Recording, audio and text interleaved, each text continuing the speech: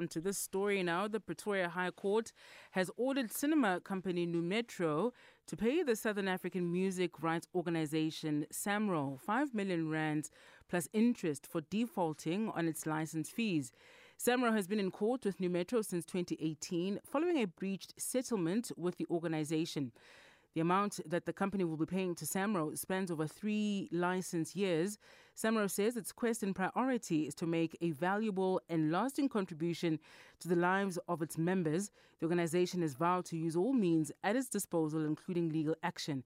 For more, we are joined on the line by Chola Mahamate, General Manager of Legal Services at Samro. Thank you very much for your time with us this morning. Chola, welcome to the Weekend View. Give us a sense of this battle here. It's spending a couple of years now on these license fees. What is it here that Metro actually didn't do or didn't pay in terms of license fees? Good morning, Karenzela, to you and your listeners, and thank you for having me. I think just to explain, how Samro works, we are a member-based organization and we represent composers and authors. And when you join Samro as a composer and author, we essentially stand in your shoes and act on your behalf in your best interest. And our business model really is simple. We license users like Metro, broadcasters such as yourself, and many other users where you pay us a license fee in terms of an agreement, and then we administer that and pay over royalties to our members. Mm-hmm. Now, what happened in this instance is that we had a license agreement with Metro, and there was a breach in terms of payments to us, and an action was instituted at the time, and we entered into a settlement agreement. There was some initial payment on that agreement, and then there was further breach of that agreement, and we found ourselves in a position where we had to now litigate further, and hence we got the result we had in October this year. Mm-hmm, mm-hmm. Just, for lay people on these matters, Metro, it's a cinema company. Where does music come in and rights and so on?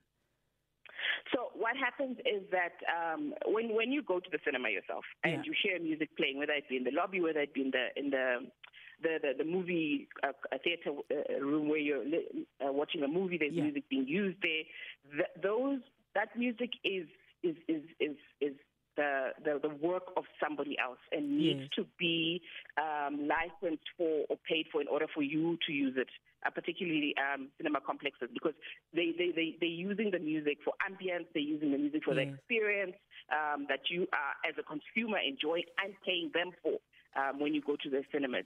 And in order for them to use it, they need to pay a license fee.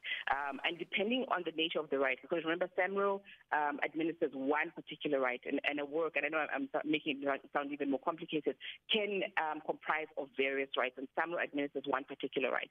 And in order for you to use that music and pay for the right, you need to get a license fee from an organization like Samro. Mm-hmm. If you don't do so, what you're doing is that you're infringing someone's copyright, and therefore should not be using the works. And that's where we step in the best interest of our members, to ensure that you do pay us so that we can pay our members that money that's owed to them for the use of their work.